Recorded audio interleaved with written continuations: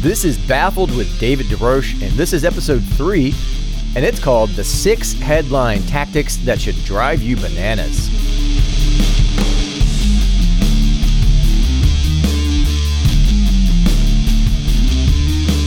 I just want to remind listeners about the lens that I'm going to use when I examine a news story. I laid it all out in episode 1. The title of that episode is The 7 Lies That Journalists Want You to Believe. And if you haven't heard that one, please go back and listen to it because I feel like it'll give you an idea for how my mind works and how I'll approach this podcast. And please also check out episode 2, The 4 Reasons Why Journalists Should Not Be Defenders of Democracy. I know, I'm pretty much guaranteeing I never return to journalism after those 2 episodes, but hey, what can I say? I'm a man who loves a good self-flagellation. Anyway, this episode is going to be a little different from the other 2 episodes. Whereas the other 2 talked more about the philosophy behind my criticism of the practice of journalism, this one's going to talk more about concrete things that exist in part because of the things I talked about before. First, a little context. It's no surprise that journalism has undergone some drastic changes over the last 1.25 years. 1.25. I think Lincoln would be proud. No, anyway. Things have changed over the last 25 years. There are fewer jobs out there for journalists. There's more misinformation and disinformation than ever before. Social media is a dominant force in the information ecosystem, and the public's trust of journalists is at an all-time low. Amid all this dramatic change, journalistic practices have also changed. In some good ways, arguably, but sadly, I would say that generally speaking, the changes have not been for the best. And the things that really need to change, well, they're still unchanged. This episode is about bad changes, specifically headline writing. Just the other day, I came across a headline in my Facebook newsfeed for a CNN article. The headline read, "Donald Trump is 100% right about Stacey Abrams." Now, for anyone mildly paying attention, that headline is an attention grabber. Stacey Abrams is a black Democratic candidate for governor of Georgia, and Donald Trump is Donald Trump. The last time he endorsed a Democrat was probably in the 90s when he pretended to be a Democrat. But like so many headlines these days, it was all bait, and the article was an empty plate. The CNN piece then goes on to say how Trump mockingly said Stacey Abrams would be a better governor than the Republican candidate, the current governor, Brian Kemp. Other news headlines about this, even other ones from CNN, were far more accurate and included the mockery line, or at least alluded to it. But this one struck me because of its unbridled distortion. First of all, Trump said it, so you know he was joking. The man who never laughs is somehow always joking, especially about heated topics. Secondly, if you take the headline at face value and don't realize it's clickbait, it's implying that what Trump is actually correct about is his choice to mock Abrams' candidacy. Especially if you're already familiar with the story, because if the headline were to be read as factually accurate, then that is what one should conclude. Of course, that's not the case, but how are we, the audience, supposed to know otherwise? Aren't we supposed to assume that headlines are accurate and factual, especially from a news organization that claims to be doing real journalism, like CNN? CNN used this headline solely because they knew it would be provocative. They knew that their audience generally leans left and would find that headline so incredulous that they would have to click on it. I did. They got me, that's for sure. Not because I lean left, but because I know that they lean left. They meaning CNN. What is Trump 100% right about? I thought. Has he ever been right about anything, according to CNN? Headlines. Headlines actually drive me bananas. A whole tree full of overripe, mushy bananas. The most famous of all headline blunders, probably, or the most infamous, I guess, is probably the Dewey defeats Truman headline from the Chicago Daily Tribune back in 1948. Truman obviously won that election, and that photo of him smiling a huge F you grin while holding up the paper that falsely announced his loss is a timeless classic. And before I piss off all the headline writers out there, let's just take a minute to set the table. The evolution of the headline has been pretty dramatic over the decades. Today, they are arguably the number one reason people share an article. Now, research about sharing articles is all over the place. Some studies say that 2/3 of article shares on Twitter are shared without the person even reading the article. Other surveys have found that about 2 in 10 people only read the headlines, while other findings showed that it was 6 in 10 people that only read headlines. So the data here is all over the place. But common sense tells you that a story's headline plays a huge role in attracting someone's attention. That, whatever graphic image tied to the story, are probably the 2 biggest things.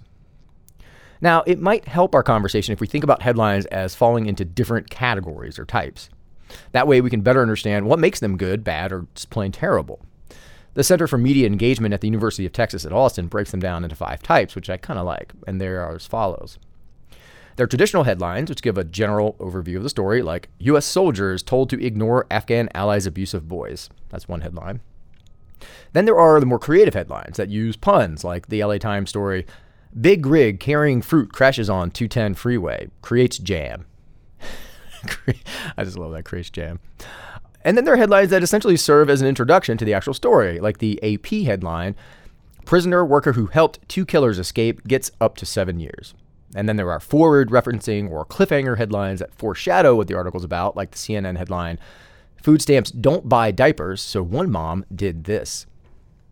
And of course, the most infamous of all headline types, the sensational headline, which exaggerates the truth to lure readers in, like the CBS News headline, Mom's Facebook warning, kissing baby led to herpes. So that's essentially 5 styles of headlines. Of course, they're not exclusive to each other, and one headline could obviously contain elements of 2 or more of these types, but you get the picture.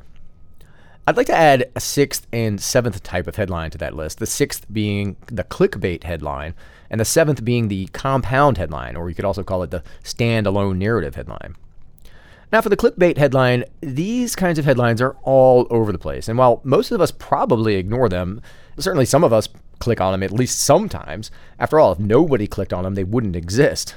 And I have to admit, headlines like, eat this simple fruit once a week and it will add 20 years to your life. It sounds ridiculous, of course, but it does speak to my inner desire to live past my expiration date. And that's why they're so enticing, right? They play to our primal fears and desires. In fact, there's an entire consulting industry built around helping people write headlines that attract clicks. And they probably all would tell you that playing to people's fears and desires is probably the best way to get their attention and subsequently get their click. Clickbait headlines have traditionally only been used by content farms looking for clicks and ad money. That is until the last couple of years. Now we see legacy media organizations using these techniques. We'll talk more about that in a little bit. And a 7th headline type is the standalone narrative or compound headline. These are becoming increasingly popular because it seems to be like a little mini story, all in bold letters, and sometimes it's more than one sentence. Like, for example, Arizona's governor banned school mask mandates, period. Now some students are sick and parents are angry, period. That was a New York Times headline, by the way. It works for what it's being used for, as a mobile alert. But we see these kinds of headlines all the time, like this one from Business Insider. The female anchor who interviewed a Taliban official said he showed up at her studio uninvited and she felt lucky to be already wearing loose clothing. A lot of information in that headline, but you can really only use it in the digital space. We could probably talk about types of headlines ad nauseum, but let's get into some of the problems that, again, drive me bananas, and maybe they irk you too. As always, if you agree with me or if you think I've lost my mind, I want to hear from you. You can find me on Twitter at SavingEJ. You can shoot me an email at david.deroche@qu.edu. You can also follow the Quinnipiac University podcast accounts on Instagram and Twitter. The handle is @QUPodcasts. Now, the first headline tactic that drives me pounds of bananas is the overuse of fear tactics. Take this headline from NBC Connecticut, which was posted in the hours before Hurricane Henri was scheduled to make landfall earlier this year. The headline, it was as follows. Henri makes its way to CT as Category 1 hurricane. Some may lose power for 3 weeks. Now, there are so many things wrong with this headline. I don't know where to start. First of all, it not only uses fear, it's also ambiguous and loaded with assumptions and lacking evidence. Now, I know, it's only a headline, but if it's going to make these grand claims, it should be supported. Now, if you live in Connecticut, you recall that Hurricane Henri barely touched the state. Instead, it made landfall in Rhode Island. Now, it's perfectly okay for meteorologists to predict the incorrect path. I mean, who actually expects weather people to be right? I don't. But again, the headline, Henri makes its way to CT as a Category 1 hurricane. Some may lose power for 3 weeks. But Henri wasn't making its way to CT. That is factually inaccurate. It appeared to be making its way to CT. Something doing something and appearing to do something are 2 very different things. And that distinction is not trivial. It's actually very important. Not only because it's a more accurate reflection of the truth in that particular moment, but also because it couches the understanding. It provides a gray area. Now, I know we all crave certainty, but the weather, much like life in general, is packed with uncertainty. It's a world full of shades of gray and very little black and white. Maybe a better version of that headline could be something like, forecasters say that Henri appears to be headed to Connecticut. Appears to be headed to Connecticut. But they don't. Instead, they make a finite statement, which essentially means the hurricane's coming to Connecticut. But it didn't come to Connecticut. The headline gets even worse. The writers wrote that some may lose power. What in the hell does some mean? 3, 1,000, 100,000? Who said that some may lose power anyway? There's no attribution in the headline. They could have at least had scientists predict some will lose power, or our sometimes wrong weatherman says some will lose power. They could tell us why this is a possibility, right? It's not like they lack the space to include why. It's the damn internet. But they stuck with the ambiguous some to leave everyone wondering, will I be among the some to lose power for 3 weeks? And what exactly was the point of including that last bit of information about losing power for 3 weeks? My God, what is the goal of that piece of information? Do they expect people to just say, oh, that's good to know, and then go about their lives expecting to lose power for nearly a month and just suck it up and deal with it, and during the hottest month of the year? Or are they expecting people to lose their minds and go out and buy a ton of toilet paper, or maybe look in vain for a generator if they can even afford one, or encourage people to leave the state in droves? What is the goal of that last bit of information? The goal was, in my opinion, not to do any of that, but the goal was to get people to click on the article and share it. That's it. Now, I don't know about you, but I'm afraid of enough things in this life. I'm afraid of losing my job, losing my house, my future wife, my own life. I'm afraid of people who don't get vaccinated because they think Bill Gates will start tracking their movements. I'm afraid of a lot of things. I'm afraid of enough. All right, I don't need to be afraid of losing power for almost a month. And I certainly don't want to spread that fear to others who are probably also afraid of too many things. Leave us alone, damn you. But fear is a big motivator. If you consider Abraham Maslow's hierarchy of needs, just give that a Google if you're unfamiliar. But Maslow's hierarchy is essentially a pyramid of needs with the foundational needs like food, shelter at the bottom of the pyramid. And as long as you have those, as long as you have the basic needs, your needs become more nuanced and complex as you move up the pyramid, like relationships, respect from others, a purpose. You get the point. Now, fear is a primal emotion. It could challenge those foundational needs. If I don't have shelter, for example, how could I have a relationship with others? How could I have purpose? And a headline that basically says that there's a chance your shelter will be, for all intents and purposes, uninhabitable for 3 weeks, well, it triggers that fear. And then like wildfire, that fear spreads. You share the article, others share it, and the fear's stoked. And then the hurricane never comes. Is your fear abated? Or does that fear turn into anger or hostility toward those who made you so afraid to begin with? And for no good reason. I'd argue that a large number of people get angry at journalists for headlines like this. It's headlines like these that only contribute to the fake news claims that get thrown around like beads at Mardi Gras. If actual journalists create headlines that are just plain wrong, it gives ignorant critics more fuel to claim everything we do is fake. And again, our trust diminishes. It's okay for the weather forecast to be wrong. It happens pretty frequently. But it's not okay to stoke fear in your audience for the sake of clicks. It's just not. And again, it's part of the reason why people are losing trust in journalists, because they feel manipulated. One of the key tenets of being a journalist is to minimize harm. And we fail miserably at that when we unnecessarily stoke fear for clicks.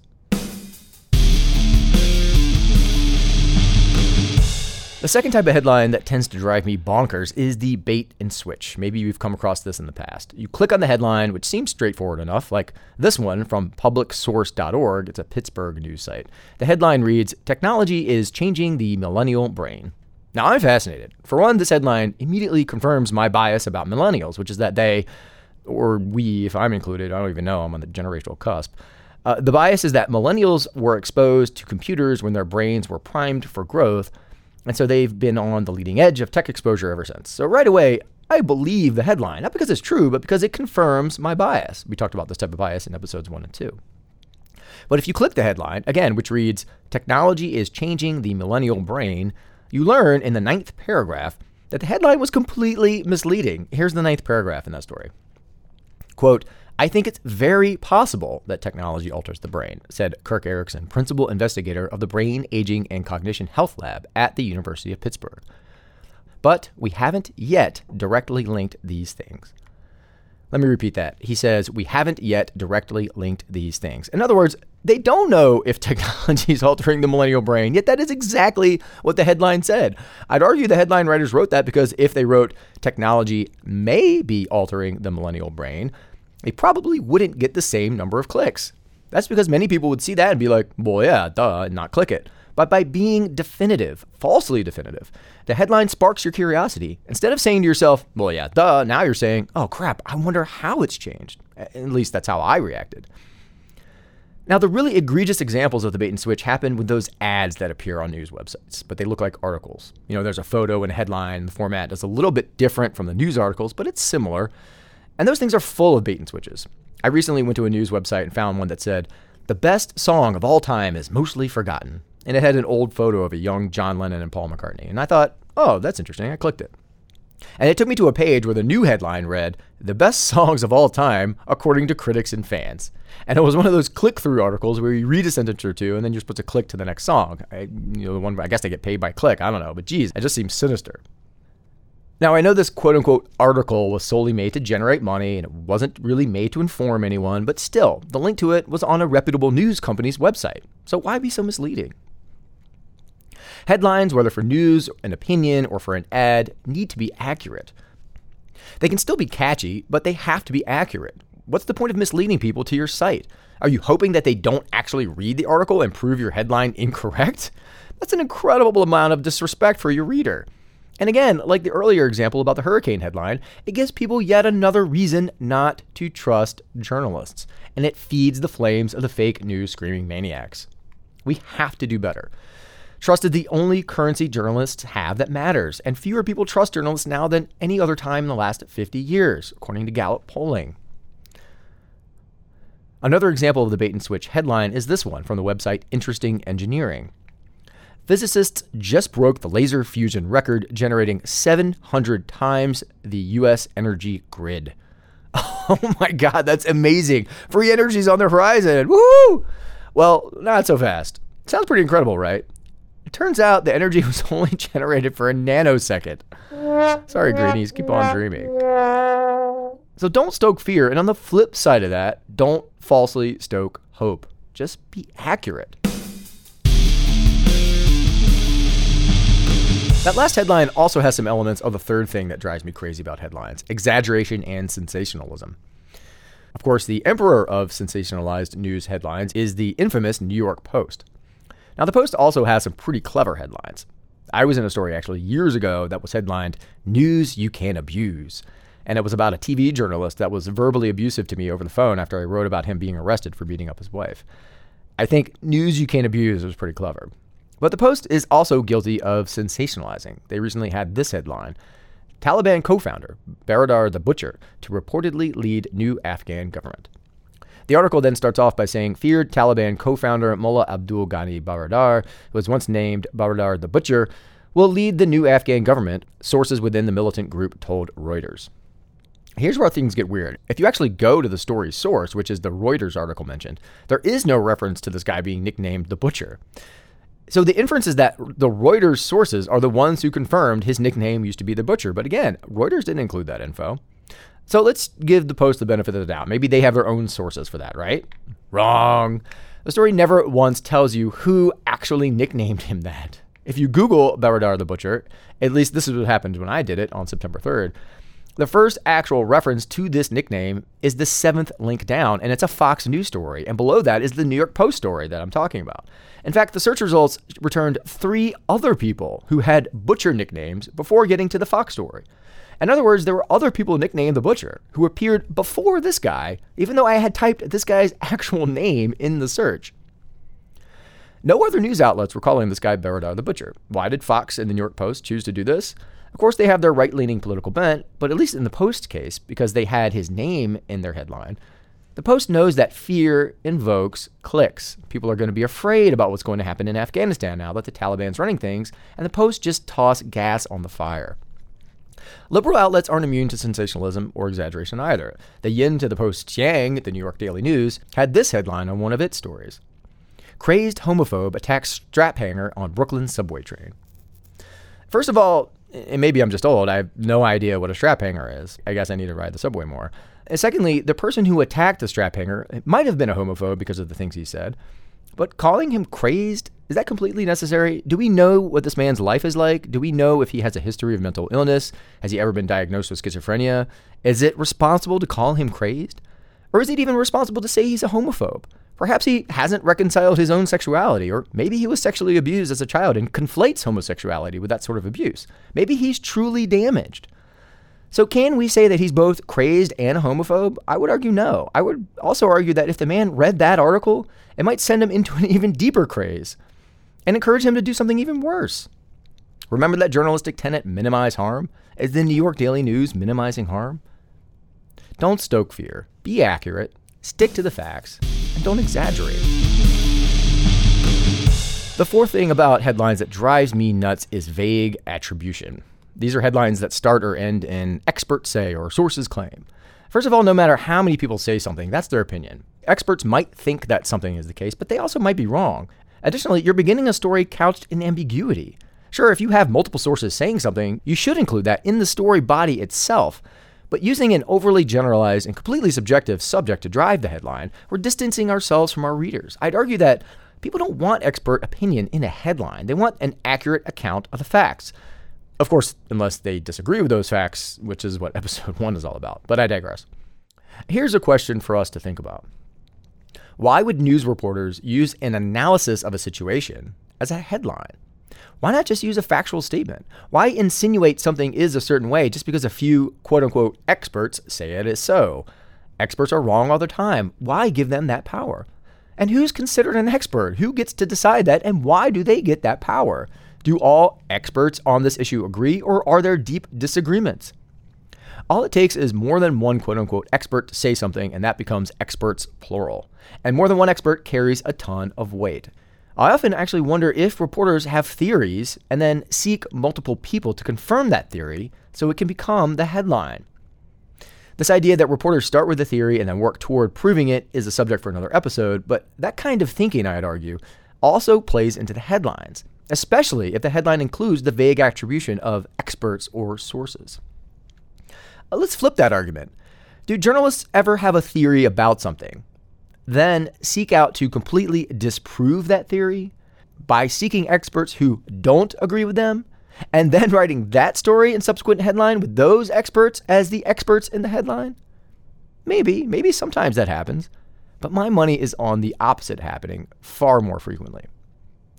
Now, sometimes it might be appropriate to have an expert say or sources say in a headline, like if they're predicting a natural disaster or if there's an abundance of evidence to point to something being the case, or potentially being the case in the near future. It's not always bad to use this method, but it seems, at least to me, to be overused. And its overuse, like other headline tactics, distances us from the public. Nobody knows the future, and we shouldn't present reports as if we do. All it does is confuse people. And then when what we report doesn't actually happen, like a lot of the coronavirus early in the pandemic, well, we lose our trust. People have one more reason to stop trusting journalism. It's the boy who cried wolf. We need the public to believe us when we tell them that the wolves have arrived. Don't stoke fear and don't falsely give hope. Be accurate, stick to facts, don't exaggerate, don't try to predict the future with experts. Number 5 on my list of annoying headline tactics is unnecessary increments. Earlier I mentioned the New York Post and how they called someone Baradar the Butcher. Well, Post got the information that this man, who they could be defaming by the way, was going to lead Afghanistan by a report filed by Reuters. On September 3rd at 2:33 a.m. Eastern Time, Reuters posted this headline: Mullah Baradar to lead new Afghanistan government - Taliban sources.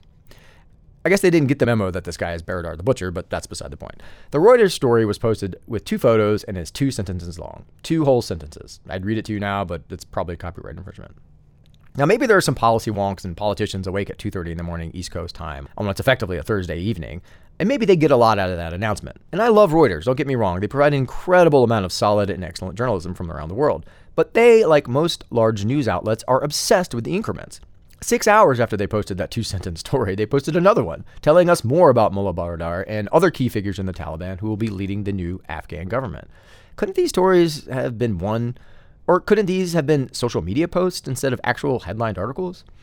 Now, there is some value to creating news stories for each development. It's easier to track the reporting. You don't have to keep changing headlines and adding updates.